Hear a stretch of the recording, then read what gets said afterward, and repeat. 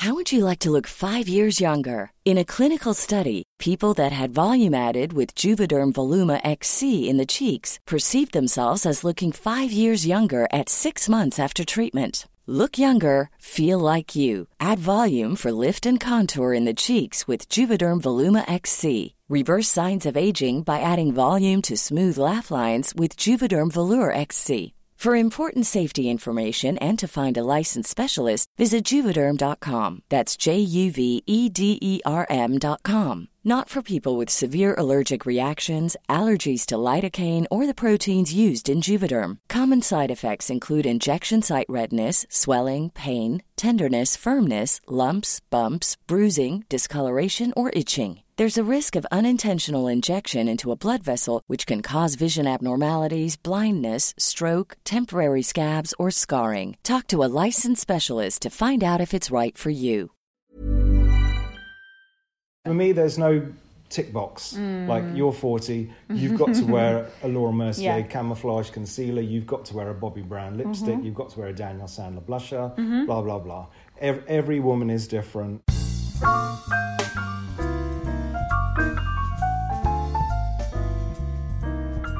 Hello and welcome back. Today's guest is the makeup artist and brand owner Daniel Sandler. I first met Daniel about 7 years ago. He was doing an event that I brought my mum along to, and he gave her some makeup advice and was so kind and so sincere and just wanted to help us find the right products. And that meeting really stuck with me, and every time I've seen Daniel since, I've noticed how generous he is with his time and knowledge. And he has plenty of knowledge because he's had a stellar career in makeup. We talk in this episode about how he found success and about his life, as well as, of course, some of his makeup philosophies and how he came up with his famous watercolour blush product, which is a makeup artist staple. I've seen it in countless kits on shoots and backstage. So if you want to infuse your face with life, get your hands on a bottle. It is brilliant. Here's Daniel. So tell me about young you. Young me was brought up just off the King's Road near Sloane Square. Obviously an amazing location, but very quiet, a very quiet area. Apart from when people flood in to come up and down the King's Road, you don't really have friends next door. I wasn't a kid who kind of had friends who lived in the building and all this sort of thing where we lived. So it was quite a solitary... Were you an only child? No, I've got a brother and sister. My brother and sister are both much older, 9 and 11 years older than me. Right. So when I was sort of a teenager, my brother was in the army. Before that, he was in the boarding school. My sister was at school in London, so I grew up more with my sister. And my parents went away. Both parents were working, but they'd go away at weekends and for holidays. Your dad was a hairdresser? Yeah. And what did your mum do? My mum was an interior designer. And then she became an importer of chocolates, sugared almonds, and beautiful chocolate dragées. Oh, okay. And she was the first person to actually sell wedding favours. You know the Italian bomboniere? Yeah. She was the first person to do those really beautifully for Harrods and for Fortnums and for Jackson's of Piccadilly. So apart from school, which I hated, I absolutely hated school. Were you good at anything at school? French, English and art. Okay, fine. Really good. I was crap at sciences and I was brilliant at music. Okay. And I went to the Royal College of Music and I did violin and piano as well. No, you didn't, did you? Yeah, I did. Yeah, Saturdays. Did you? Yeah, and I did my grades and things. Yeah. And I started violin at school when I was 4. Did you ever think about becoming a violinist or a pianist? No, because I absolutely love makeup. So when did the realisation that makeup existed, when did that come to you? I think I was... It was through my spotty phase. And the great thing about having a spotty phase and being into fashion is that at the time in the 80s, boys were putting makeup on themselves and it was a real fashion thing. Punks had gone, new wave was sort of there, but the kind of fashion music vibe that I absolutely loved was the new romantic. Right. So I wanted to do everything and I looked like Steve Strange or David Bowie. So I would go and I would buy very... simple makeup. Firstly, really to cover up my spots because... Which products do you remember where you were going and what you were buying? Absolutely. Boots number 7. I bought whatever I could. There was a Rimmel cover stick and I think they probably still make that. It looks like a lipstick. Yes. They still make that. That was amazing. Mary Quant makeup I'd buy because my sister was working in Harrods in the weigh-in department on the 4th floor. Oh, yeah. Which was really cool. I love weigh-in. Oh, it was so trendy. Yeah. So there'd be Miners makeup, Stage Light makeup, and Mary Quant had a fantastic concession. Right. And all these brands had beautiful, bright colours and things. And then, of course, it was all about fake tanning after that. Were you instantly good at putting makeup on? I don't think I was. I think I probably enjoyed it more, and I loved the effect that it gave. Right. And I remember at school, at secondary school, I was at school with Hugh Grant, and I had to do his makeup because he was on stage. Okay. I was either shoved in the orchestra, or I was told to do makeup. Orchestra because of the violin. Yeah.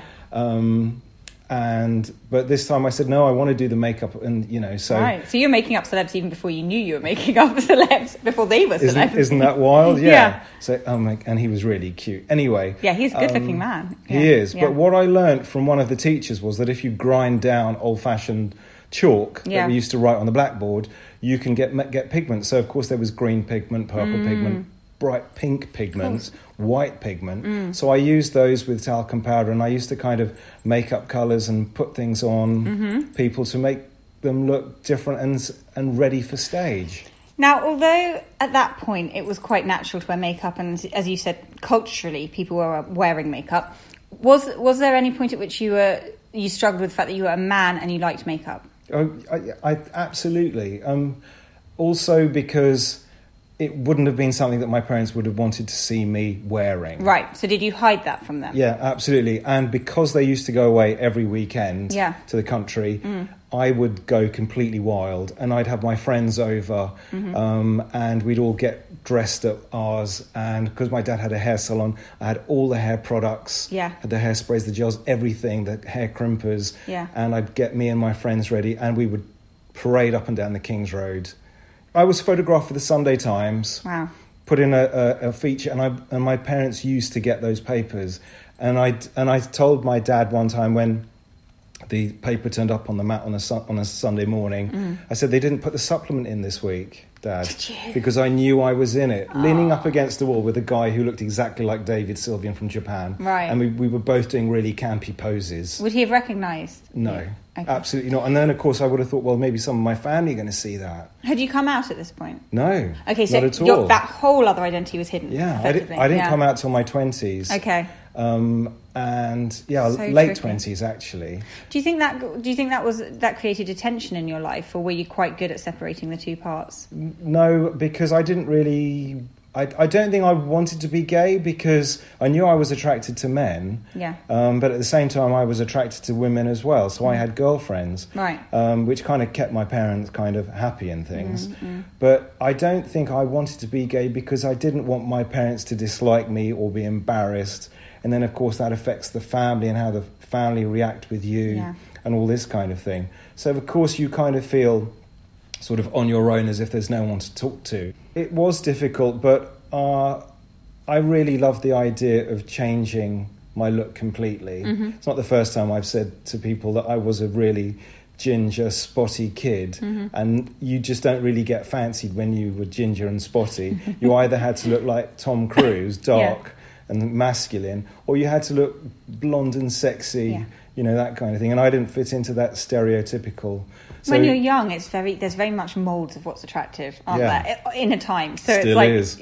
Still now. Always, there's always that stereotype that you have to look like that and have the right things and have the right trainers or whatever. Yeah. But so I found that I could express myself being a new romantic with the mate, and I just absolutely Did you do the loved clothes? it. You did all the clothes Yeah, too? everything. Yeah. What was funny was my mum really enjoyed making outfits for me. Did she? But she never really saw me in them.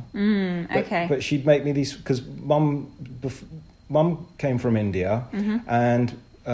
She's British, but born and raised in India. Came and lived here. The first thing she did dressmaking at St. Martin's with some really cool other young designers and things. So she learned how to make outfits and things. And Yeah. she always had a sewing machine on the dining table.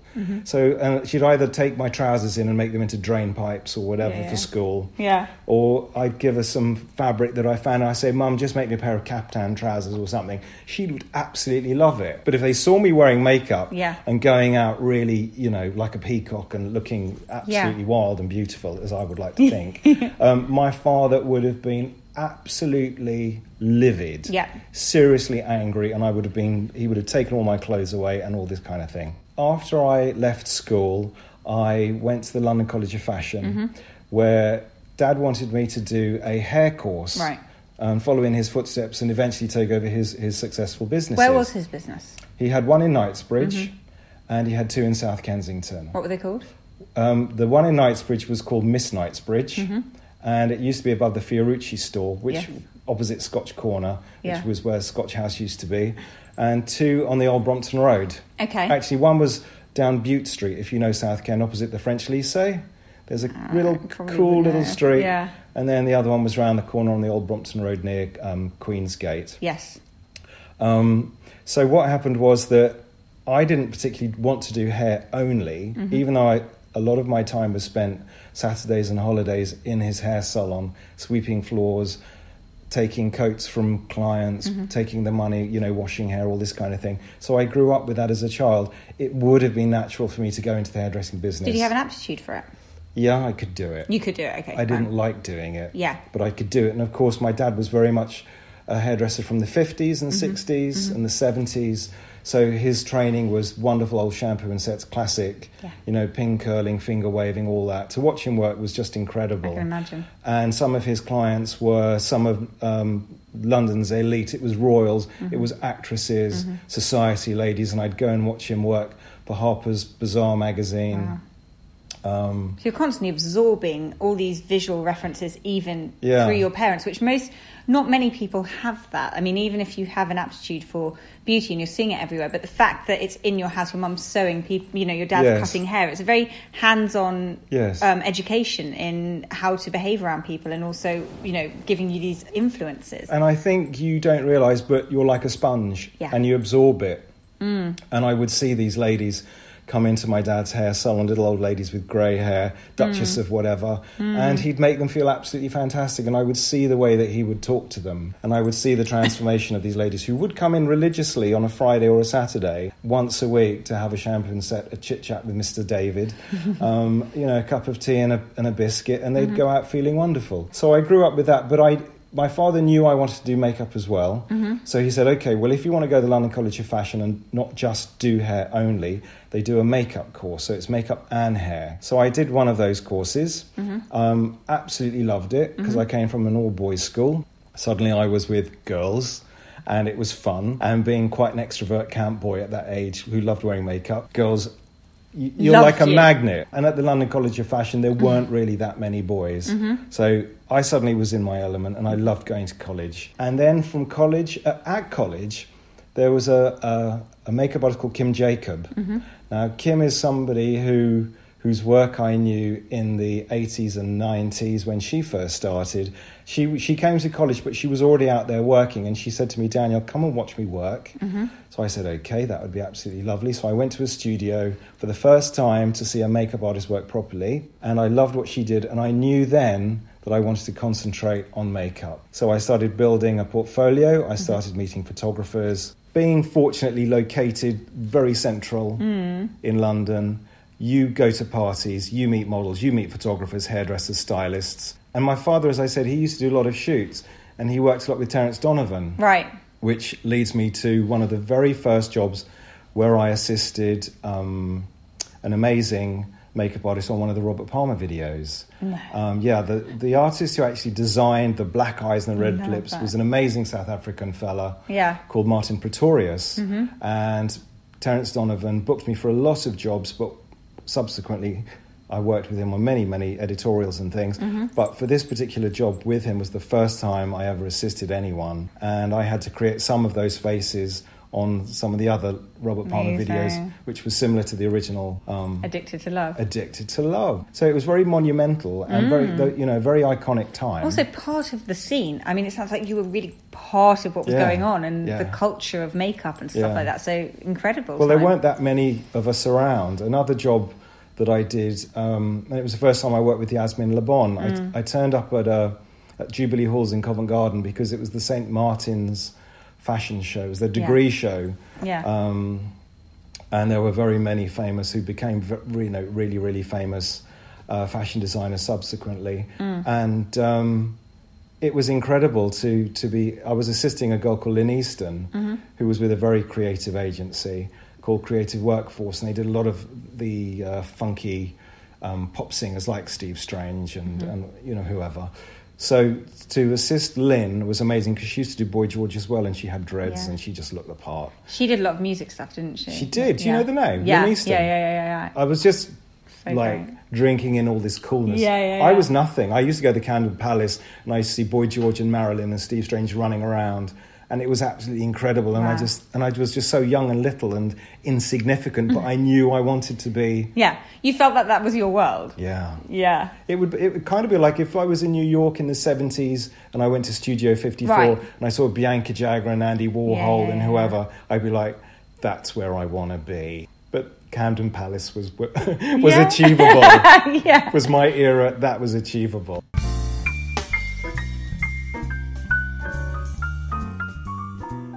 When you develop your signatures, I wouldn't say, I know that as a makeup artist you can do lots of different things. I know that that's part of the job. But I do feel like there tends to be a look that accompanies a makeup artist, and they do certain things well. Yeah. How would you define yours? I do very beautiful, glamorous, natural-looking makeup. Yeah. So what I concentrate on is skin texture and subtle definition to make the face look as beautiful as it can without looking that you can see where it starts and finishes. That's exactly what I was going to say, but also that's something that you've bottled in your makeup, in some cases quite literally, because it feels like your mission, as it were, is to give makeup to people that, and I know this is bandied around a lot, the word empowering is bandied around a lot, but there is something empowering about finding a product that makes you look like you, but better, another really hackneyed phrase. Of course. But that is what you do. Yeah. And I think that when I see your work, I think, aha, because it's the eye that pops without knowing quite why it's popping. Yes. It's like the eyeliner is there, but it's not pronounced. So that's something that I think is a really interesting skill because the strength and the courage to pare it back. Yeah. It sometimes takes more to do that. And I think my own journey, if you like, from being a makeup artist from the late 80s into the 90s, where in the UK especially it was you could do pretty wild makeup.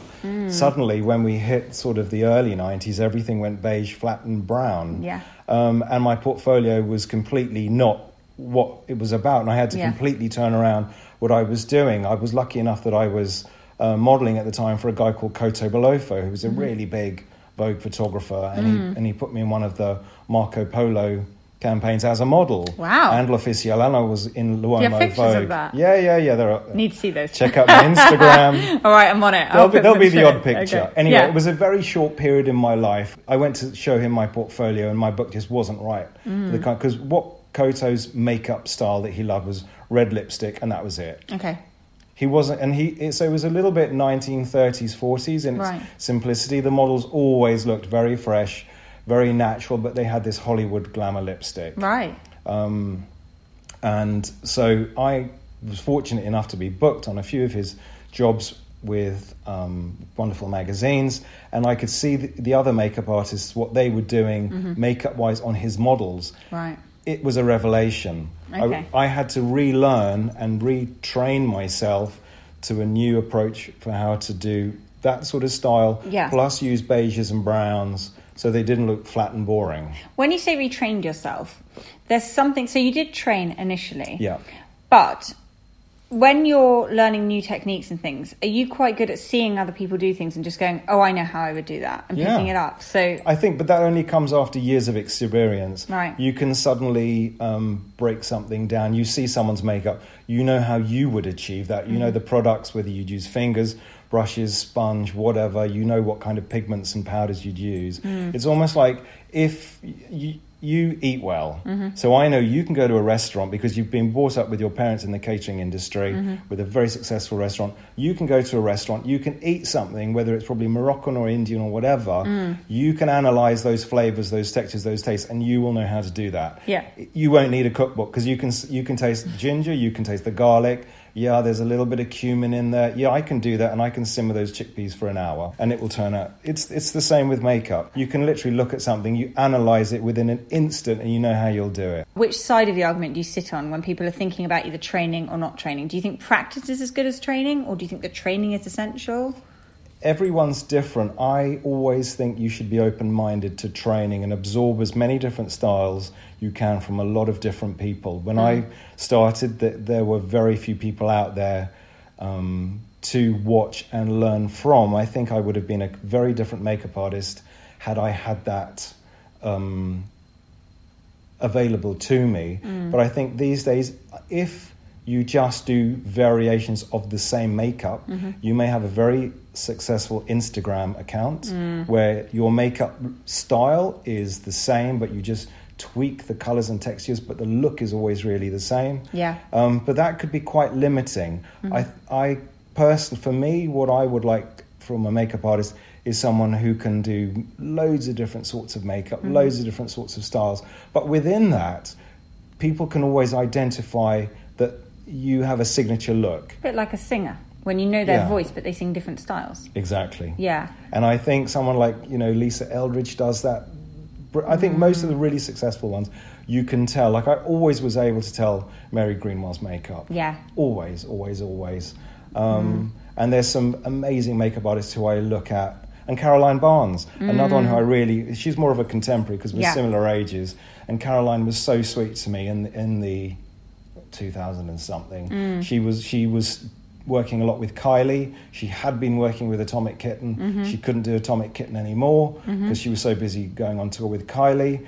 And she suggested that I work with Atomic Kitten because my style with the skin and the colours and the textures. I was going to say, your styles aren't wholly dissimilar. Exactly. And I learnt a lot from Caroline, and because she told me this is what the girls like, this is what the Atomic Kitten girls don't like, just have tons of bronzer.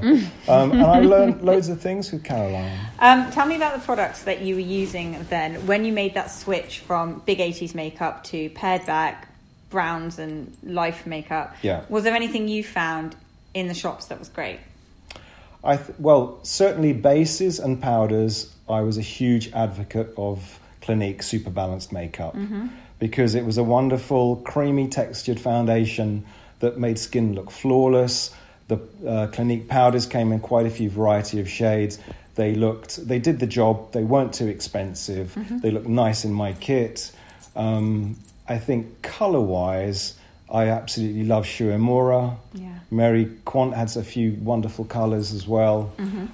Estee Lauder, I was a huge fan of their Morton mascara. And was there anyone around that time when you were sort of doing lots and lots of different people where you wanted to make them up? You were, because you admired them as an artist, and then you did? I remember when I did Kate Moss and Naomi Campbell for the first time, Tommy Hilfiger was launching his first Sloane Street store. It was during Fashion Week, and it was a big party. To do them was quite amazing. They were quite controlling, though. Naomi wanted to do quite a lot of the makeup herself. Oh, really? Yeah, she wanted to apply her base and all this kind of thing. But what was interesting was watching her do her makeup, because, of course, she'd had Kevin Aucoin do her makeup, and she'd had Paul Goebbels do her makeup, and Mary Greenwell, obviously, and all the huge mega makeup stars at the time. And then there was little old me there. So she obviously wanted to control how she looked. She didn't know me. We hadn't been introduced. Hadn't worked with her editorially. So suddenly to work with me, she was obviously a bit nervous. So she put her Prescriptives foundation and powder on. And the powder that she used on her face was white. And I was thinking, my God, how's that going to work? But of course, I now developed a white pressed powder myself and know how invisible white powders can actually be without making a black skin look chalky, green or grey or ash or whatever and ghastly. So I love that pressed powder of yours. Thank you. I use that a lot. So, but similarly with Kate Moss was different because she let me do whatever I wanted, and the Tommy Hilfiger look was very natural and fresh and very sporty. When you're ready to pop the question, the last thing you want to do is second-guess the ring. At BlueNile.com, you can design a one-of-a-kind ring with the ease and convenience of shopping online. Choose your diamond and setting. When you find the one, you'll get it delivered right to your door. Go to BlueNile.com and use promo code LISTEN to get $50 off your purchase of $500 or more. That's code LISTEN at BlueNile.com for $50 off your purchase. BlueNile.com, code LISTEN. How would you like to look 5 years younger? In a clinical study, people that had volume added with Juvederm Voluma XC in the cheeks perceived themselves as looking 5 years younger at 6 months after treatment. Look younger, feel like you. Add volume for lift and contour in the cheeks with Juvederm Voluma XC. Reverse signs of aging by adding volume to smooth laugh lines with Juvederm Volure XC. For important safety information and to find a licensed specialist, visit Juvederm.com. That's JUVEDERM.com. Not for people with severe allergic reactions, allergies to lidocaine, or the proteins used in Juvederm. Common side effects include injection site redness, swelling, pain, tenderness, firmness, lumps, bumps, bruising, discoloration, or itching. There's a risk of unintentional injection into a blood vessel, which can cause vision abnormalities, blindness, stroke, temporary scabs, or scarring. Talk to a licensed specialist to find out if it's right for you. Anyway. Mm-hmm. Now, you're then out looking for products, trying to find the thing you want. At what point do you think, I'm going to have to make some myself? It wasn't my idea. I did not have that eureka moment. As a makeup artist, if you can't find what you want, you blend and mix on the back of your hand, and you pick out from your kit your essentials and you make it work. But I was the makeup spokesperson for Bourjois Cosmetics for 7 years. Leslie Chivers, who was doing PR from Bourjois, came up to me and said, please be our spokesperson. Yes, thank you very much, lovely. And then after a few years of that, she said to me, why don't you bring out your own makeup? And I said, but why would I do that? There's everything out there. MAC was getting bigger and bigger. Bobbi Brown was out and about. Laura Mercier, Trish McEvoy. There were makeup artist brands out there. Or you could shop at a cheaper drugstore, price tag if you wanted. And then I started thinking about the textures and the colours that I used to create on cheeks for my models or whoever. If I was on a trip to Miami or the model had to be submerged in water or in a shower or in a swimming pool, and blushes and things, there were cream blushes and there were stains, but you couldn't blend them properly and they wouldn't last long and there weren't a lot of colours. Yeah. So I was naturally mixing up things together from my kit, which I then went to Kryolan in Germany, and I said, I mix all these different products together to get a look and a finish and a colour and a texture that's long-lasting. Can you take all these elements, put it together and create one product for me? So after about 6 or 7 months of me going backwards and forwards and trialling, we all came up with the fantastic solution, which was the watercolour liquid cheek colour, which has been, monumental for me. Was it instantly successful? No, because people couldn't get it. They couldn't understand. Not that they couldn't get it, that they couldn't buy it. Yeah. They didn't get it. They didn't understand it. Yeah. It's a liquid. It ran everywhere. For anyone who doesn't know what it is, how would you describe what it is and how to put it on? It's a concentrated liquid pigment in a tiny little bottle where you literally just need one dot of colour on each cheek, blend it. You've got the most beautiful flush and bloom on your cheek in a different array of colours, and whether you want an illuminator, a matte shade, something with a little bit of shimmer, there's something for everyone.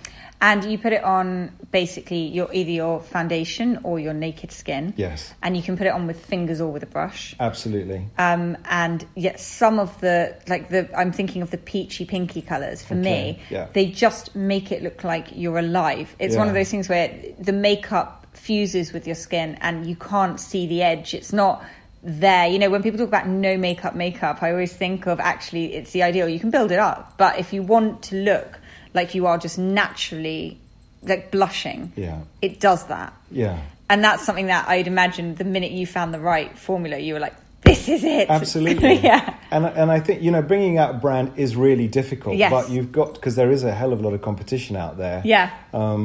in all sorts of categories: skin, mascara, eyes, whatever. Yeah. But I've stuck with the watercolor because for me, blusher was always something that I really loved doing. Yeah. And sometimes, well, quite often actually, when I put a foundation and concealer on someone, instead of then doing powder and then doing eyes and then lips and doing cheeks last, or cheeks before lips, I do cheeks first after I've applied the base. Okay. Because suddenly whoever was sitting in the chair who I was making up and looking at their reflection, they would sit differently. Do you know what? It's funny you say that. Really? Because when I do my own makeup, if I'm having a particularly ugly day, you know, when you look in the mirror and you're like, oh no, the first thing I do is basically redo my skin. So I, cover it up, whatever's going on, and then put the blush on and stuff. And then it's almost like I'm almost not wearing makeup, sure, but have reset my face. So I can imagine that psychologically, when you're a model or you're an actress and you're looking at yourself in the mirror, it must be awful when you look pale and tired and crap. So that's very astute of you. I can't. It was a trick I just did once when I was working at the Dorchester on some actress on a press junket, and she'd really had just flown in and she looked like death, and because they work so hard, these girls. And I just thought, let's put some colour in her cheeks.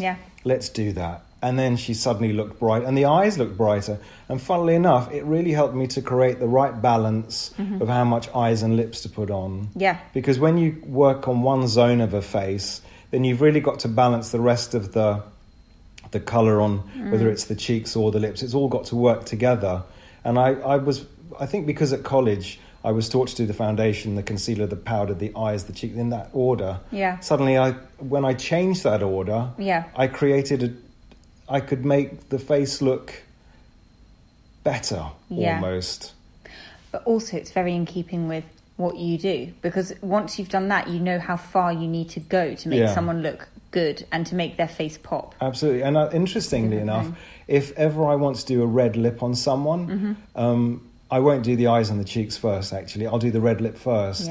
Because then if I want that to stand out, because what can happen is if you do a big, dark, smoky eye because you think, that's going to look great with the red, once you've done both zones quite strong, it can look too much. What I also like to do is not spend too much time on the bit that somebody doesn't like on their face. I like to emphasise their good bits. So if they think, I've got really small eyes, or, I wish I had higher cheekbones and all this kind of thing, I don't actually spend too much time on that. I'll make their skin look great, and then I'll show them really quickly, that's all you need to do with your cheekbones. But that's also such a big part of your job must be dealing with the psychology of whoever's sitting in front of you. And the way someone looks has such a huge impact. I mean, when you are confronted with someone who is feeling rubbish about themselves, maybe someone who's been ill or is struggling, do you have, other than making them look as good as you can as quickly as possible and avoiding their bad bits, do you find that your bedside manner, as it were, has a massive impact too? Yes, of course. And you work so closely with someone. Hairdresser, of course, works behind. Yes. Hands are on the head. You're working very closely, sometimes very early in the morning, before any of us have really had breakfast. You're working very intimately and closely in someone's space, so you have to tread carefully. But I think makeup artists generally just are gifted that they can connect with people on a certain level that makes you bond with someone instantaneously. And I think that makeup artists have this character that helps that process begin your relationship with someone. Well, good makeup art. I mean, so in my journalist job, I've had my makeup done by a lot of good and a lot of not as good makeup artists. And I wouldn't say it's actually the end result, although the end result obviously does matter. But the thing I've noticed about the very, very good makeup artists is that they know how to talk to you in a way that makes you feel like they're going to make you look great. Even when you're not looking in the mirror, they're going to, how lovely, I'll make this bigger. And you sort of thinking, I'm going to look great, this is brilliant. When someone who isn't as good at makeup is doing your makeup, they make you feel like your face is a problem, And I think that's something that is been very obvious to me. And it tends to be that the very famous, well-known, brilliant makeup artists know that they don't even, it's not only about making you look good, it's about making you feel good from the off. I think experience as well tells you can instinctively know what someone won't like so much about their face. Yeah. You can just tell that. It's almost like a hairdresser. Again, I always like the analogy sometimes because it's easier for people to understand that if someone sits in the barber's chair who's got quite thin hair, of course the hairdresser knows, I'll make that thicker, make it wavy, I'll give her those beachy, tously, sexy look that she probably wants to achieve, but she can't. I'll show her how to do it. It's the same with makeup. You kind of instinctively know when you look at someone's face what they will want to hear and how they will want to look, and they will want you want to make them look the best they ever have done. And again, it's not looking the best so that people can say you're beautiful, aren't you great for 40? It's about you're looking as good as you can on that day. That expression 440, 450, 460 or whatever, it drives me mad because I feel like it's absolutely right that someone wants to just look good. Full stop, feel good, look good, whatever, both effects of it. But the thing when someone's sort of quantifying that as, oh, don't you look good for someone who has or for someone who is, or it's so sad. I know, they just got to wait till they are 40 or 50 or something. But I love the whole rebellion now of women in 40s, 50s and 60s, making youngsters sit up and think, we're not past it and we can still look as good and we're still as sprightly as ever. For anyone who is, I can say of a certain age, but not 20 listening, do you approach makeup differently, or are there tips for if someone is older and they want to be, engaging in makeup as much as anyone who's 20, but they also have that fear of looking like they've put on too much makeup or whatever? Yeah, I can't generalise. I think every woman, regardless of whether she's 20 or 40 or 60, you have to tailor-make the makeup to suit her and because every woman's skin is different. A woman who hasn't smoked will have different skin to someone who has smoked. They can be the same age, but the skin texture will be different, pigmentation will be different. Similarly, someone who's been in the sun a lot, there'll be challenges there as well. So you can't really generalise. Certainly, as someone gets older, regardless of whether they've smoked or been in the sun a lot, they will have slightly drier skin. Obviously, there are some women, when they reach the 40s and 50s, they go through the menopause or even suffer adult acne. So there are changes that happen biologically, hormonally, that can just come out of nowhere. So it's as personal as any makeup, basically, doesn't it? Yeah, the age absolutely. Is just another element. For me, there's no tick box. Like, you're 40, you've got to wear a Laura Mercier camouflage concealer, you've got to wear a Bobbi Brown lipstick, you've got to wear a Daniel Sandler blusher, blah, blah, blah. Every woman is different. And that's one of the things that I think Instagram and some of the social accounts don't always kind of admonish, and we're not seeing enough different sort of makeup styles that are relevant to many different age groups. And what I fear is that some of the very successful big stars like Kim Kardashian, I think she'll probably get stuck in a time warp and she won't adjust her makeup as she gets older. The funny thing is, when I have met ladies in their 60s who were told in the 80s that they should always wear blue eyeliner, the type, blonde hair, highlights, pearls and wellies, still wearing the blue eyeliner. Amazing. We love them. And I say, you don't really have to wear blue eyeliner and navy blue mascara anymore. You can wear black. Oh no, black's too harsh. I should wear brown mascara. It's personal choice. I can make recommendations. This is what I think will make you look fantastic. But people sometimes see themselves the same way. And when they say to me, Daniel, look in my makeup bag, what can I chuck away? What should I keep? And I say, well, you've got 7 different shades of Max Spice pencil by different brands, which is great. And that's your safety net. And they're very wearable and very commercial and very easy to wear colours. But why not wear something with a little bit more peach or a little bit more pink, just to update it and just freshen how you look? Because often women can change their haircut, their hair colour, but they don't always feel that the makeup should change. It's funny, isn't it? Yeah, it's funny, actually. I hadn't thought of that before. People are very willing to embrace new hair, but not new makeup. Nails can be black, blue, glitter, whatever. Oh no, I can't wear red lipstick, that's far too bright. Really? Yeah. Now tell me about you then and your life, what you do, because you are a busy man, brand, working makeup artist, you do lots of different things, and you have to be I wouldn't say functioning at optimum, that's your choice, but you look in rude health to me. So what is it that you do? And do you have ways of living and things you do that sort of make you feel good and help you out? I don't. That's very sweet of you, I must say. I really don't know that there's really no secret. I just live day to day. My work life is very varied. I've got a fantastic private life. Live in the country now, which is amazing. So you moved from London to the country, right? To the Norfolk. Yeah. And very little stress. I come into London. You have when dogs I have as to. well? Yes, 2 beautiful babies. Yeah.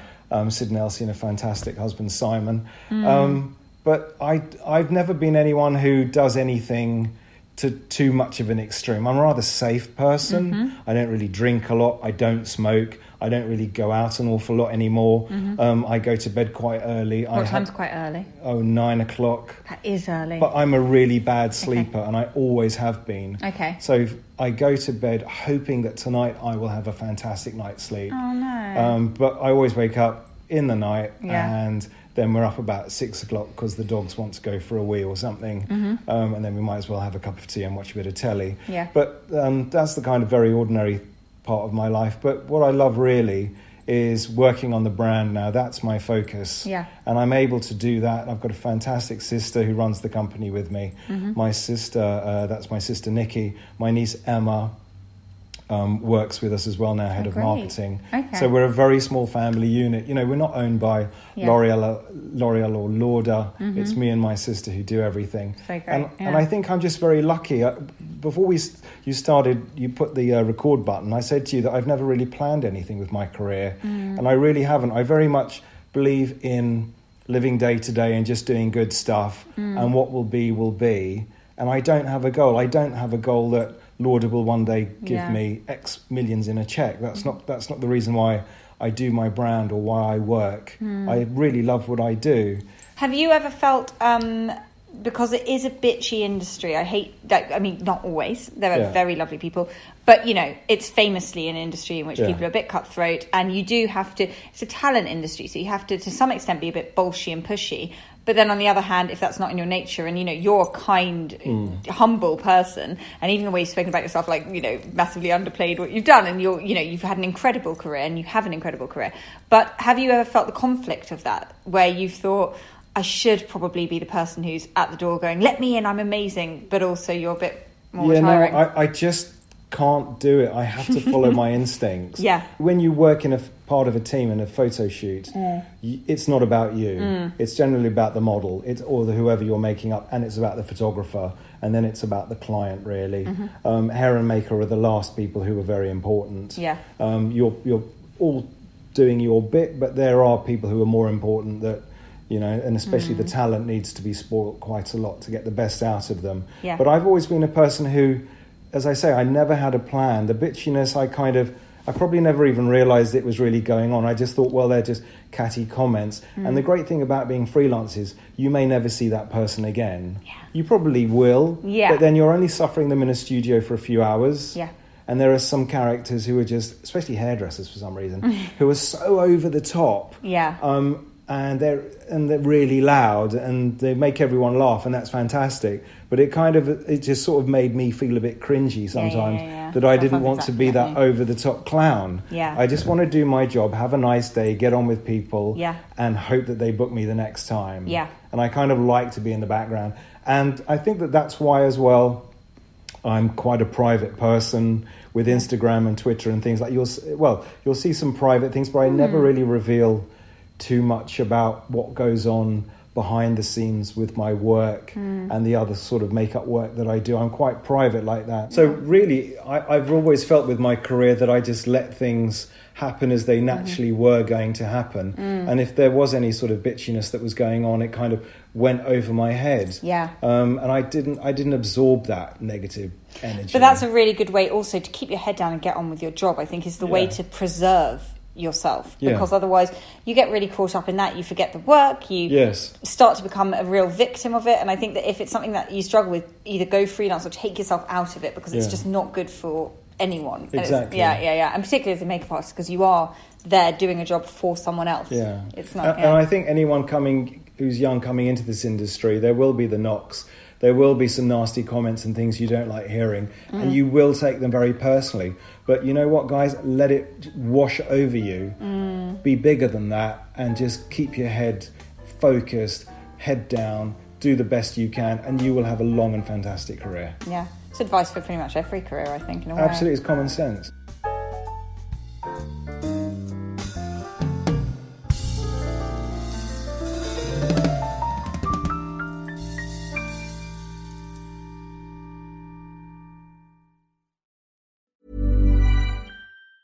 Normally, being a little extra can be a bit much, but when it comes to healthcare, it pays to be extra. And United Healthcare makes it easy with Health Protector Guard fixed indemnity insurance plans. Underwritten by Golden Rule Insurance Company, they supplement your primary plan, helping you manage out-of-pocket costs without the usual requirements and restrictions like deductibles and enrollment periods. So when it comes to covering your medical bills, you can feel good about being a little extra. Visit UH1.com to find the Health Protector Guard plan for you.